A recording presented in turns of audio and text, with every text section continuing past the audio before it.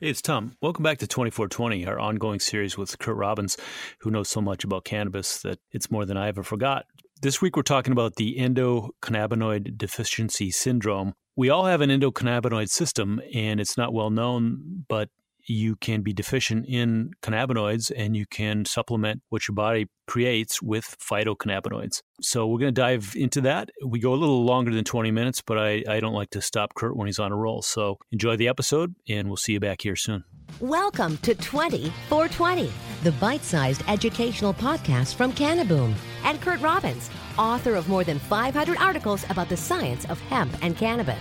We're giving 20 cannabis topics 20 minutes each to help you get smarter about terpenes, cannabinoids, cultivars, and much, much more. And our show starts now. Hey, it's Tom. We're back with 2420, and this is episode 9 already. Hey, Kurt, how are you? Hey, Tom. How are you? Really good, thank you. We're going to dive into the endocannabinoid system today, which is super interesting. There's been some research around it that I know you are up on, and I know our listeners will be interested in. All right. Well, I figured we'd take just a couple minutes first to talk about a recent consumer survey that was conducted by a company called Oasis Intelligence in Los Angeles. And really, it's very fresh information. The survey was conducted in the between September and December of 2019.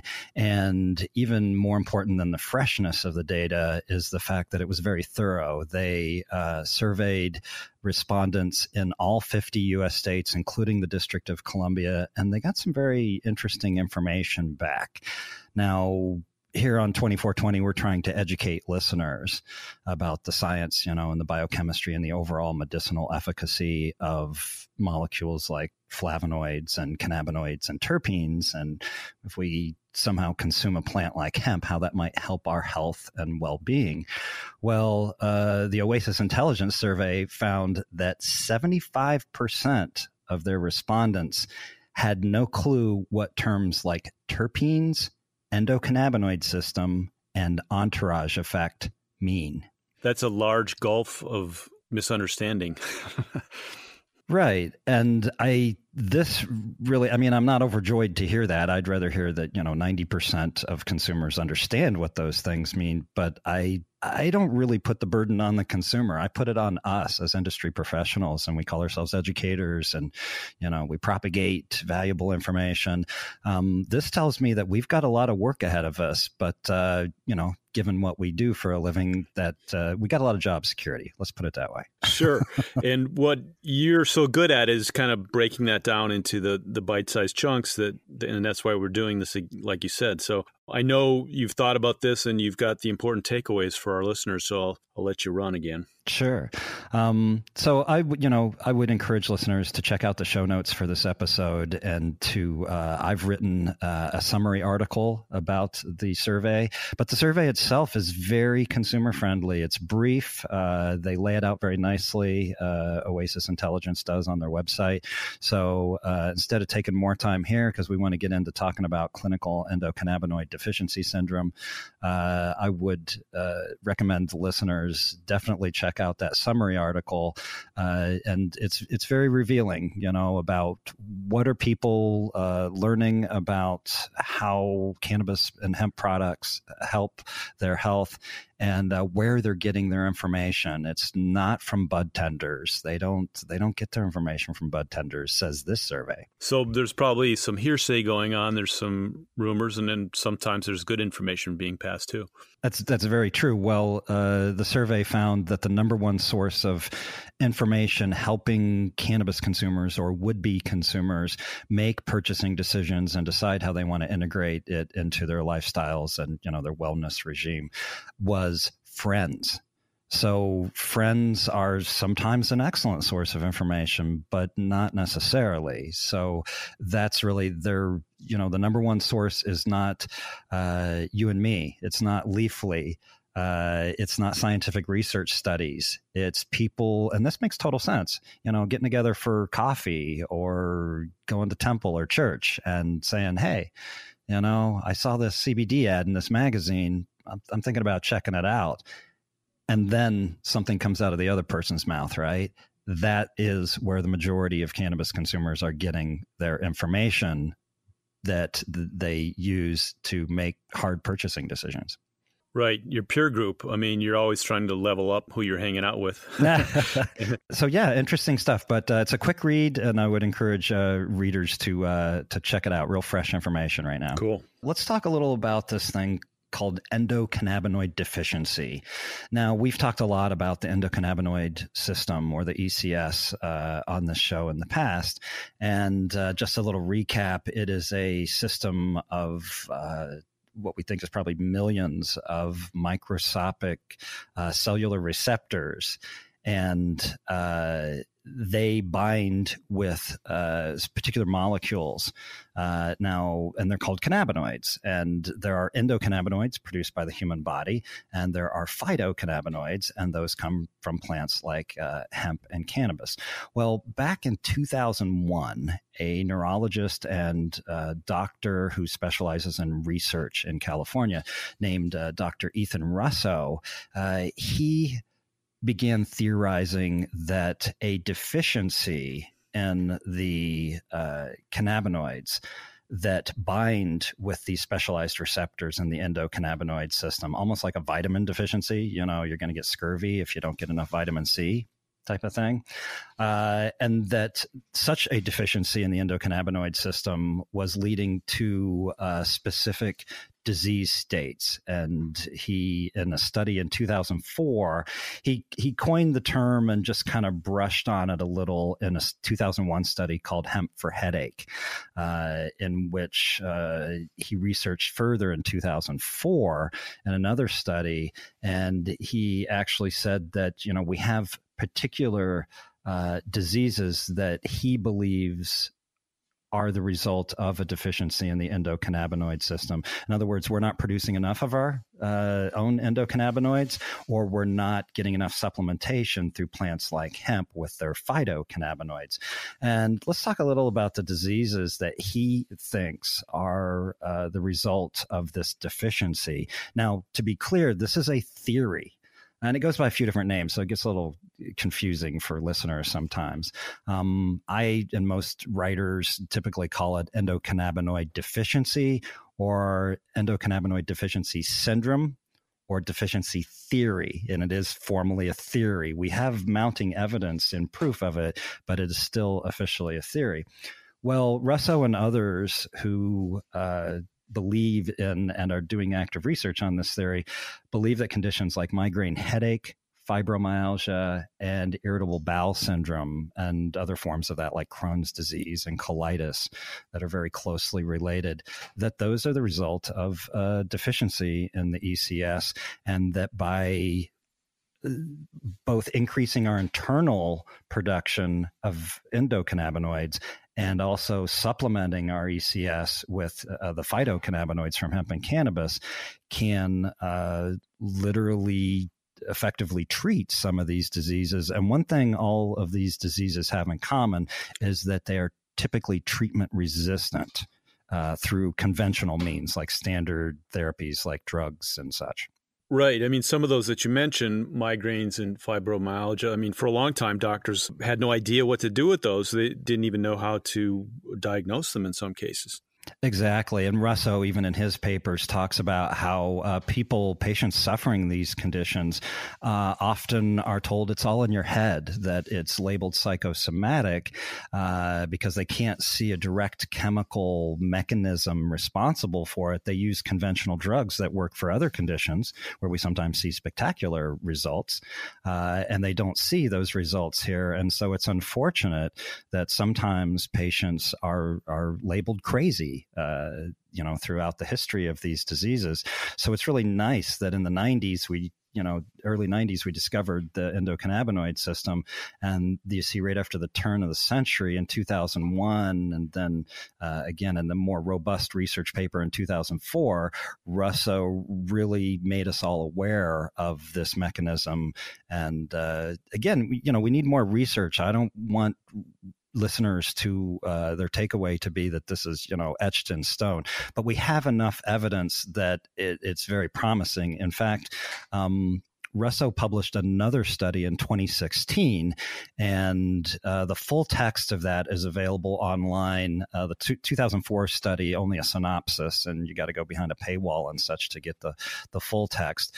But he makes very clear in the 2016 study that what differentiates it from the 2004 study is the research evidence that has been gathered in the years since 2004. And he gives some very compelling evidence for why this theory might be rooted in reality. Our knowledge continues to build. We always talk about the context of 100 years of prohibition where there was a lot of misinformation put out, but we know that cannabis was sort of a folk medicine before all this, right? Exactly. In fact, Russo points out that the period between 1843 and 1943, which we know is right after 1937 when we got federal prohibition of hemp and cannabis, and it kind of took a while to, get pulled out of all the medical indexes, and there was a bit of a lag, especially back then. But in both Europe and North America, hemp extracts, which obviously we know contain quite a bit of CBD, even though they weren't talking about it back then. They weren't aware of that part of it, that mechanization. They were what he called a mainstay treatment for migraine in half the world for a century. So, we didn't have the modern science and research tools back then that we have now, but there had to be a reason if half the world's doctors for a century. I don't know. The doctors I know, if something doesn't work, they don't use it for a year, let alone a century. Right. Something you said there, I don't think we are at a point where we can talk about cultivars or even specific cannabinoids. I mean, are we talking about CBD or the whole entourage effect, or do we know that yet? Well, let's talk about a little the products. They were typically liquid tinctures that were employed, in the century before prohibition hit, what some writers have called the golden age of medical marijuana. And so it was typically a whole plant extract from hemp. So in other words, it contained little or almost no what we call trace amounts of THC, not enough to experience a psychotropic effect. So people were able to give this to their children, and hemp tinctures or cannabis sativa tinctures, as they were sometimes called, were produced by all the major pharmaceutical companies in the late 19th and early 20th century. And the only reason they stopped was because the federal government in 1937 said, you can't do that anymore. Okay. That's super interesting. And, now we have electron microscopes and all the right. The science that we can really look at. It doesn't have to be a folk medicine, so we can validate it and really begin to understand that, your body needs some of these compounds. Right. And Russo, he identified conditions beyond migraine, fibromyalgia, and IBS, irritable bowel syndrome. In his 2016 study, he also identified common conditions like glaucoma, cystic fibrosis, phantom limb pain, suffered by some of our veterans, PTSD, and bipolar disorder. So when you think about all of these conditions combined, there are millions of sufferers of these diseases and conditions just in the United States, let alone globally.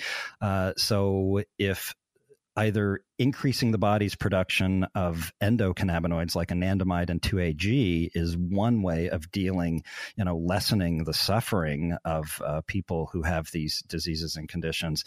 But we also now have legal cannabis, and we have legal hemp at the federal level since December 2018, and more limited since 2014. So we've got a few years into the hemp infrastructure. And the reason I mention that is we're always talking about, hey, go out and get this great cannabis product. It's wonderful. Well, only 11 of 50 states here in the U.S. have adult use legalization. So I hate sending messages like that. Sometimes I cringe because I know the majority of my listening audience or readers simply cannot act on the advice that I'm giving them, right? They might not live in Denver or LA or Portland or Vegas where they can just drive down to the local dispensary and, experiment. So that's one big problem. But if we can sufficiently supplement the endocannabinoid system with hemp products, now there's value in THC that comes with the cannabis products, but it's just one cannabinoid of hundreds, right? And then you get the terpenes, and then you get the flavonoids, and they have similar efficacy in terms of anti-inflammation, antibacterial, antiviral. The list goes on and on. It's why some people don't believe what we're saying here, because they think it's too good to be true. One of the takeaways you're getting to is you can get relief without getting high, and you can get CBD anywhere in the country, I think. Absolutely. And even though we didn't call it CBD, in 1855, we were putting CBD into people's bodies. It was just called a cannabis tincture. And there was nothing recreational about it, right? It was like taking aspirin. It's like, oh, Mom, do I have to? Yeah, you take your medicine, kid. And that's how we were distributing molecules like CBD and CBG and all these terpenes that we talk about. Wow. And then it became just the best kept secret. And as you say, it's still not well known when you look at recent surveys where, a lot of people just aren't aware of this yet. Exactly. And like you alluded to before, we now have modern technology that helps us a great deal, stuff they didn't have in the late 19th century. And in fact, in Russo's 2016 study, when he says, look, we can make a little more credible argument for this endocannabinoid deficiency theory now because of the research that we've gathered since 2004. And like one of those technologies was analyzing the cerebrospinal fluid for anandamide levels. And so they found levels that corresponded to migraine episodes. And so that's given us a great deal of insight there. They have also, we have advanced imaging technology now for doing scanning, right, of brain tissue and other organs. And that's been extremely helpful in giving us hard research for showing the benefit of these molecules like cannabinoids for PTSD. When we talk about the endocannabinoid system, of course, endo means endogenous, and we can create these substances in our own bodies, but then there's phytoremediation, right?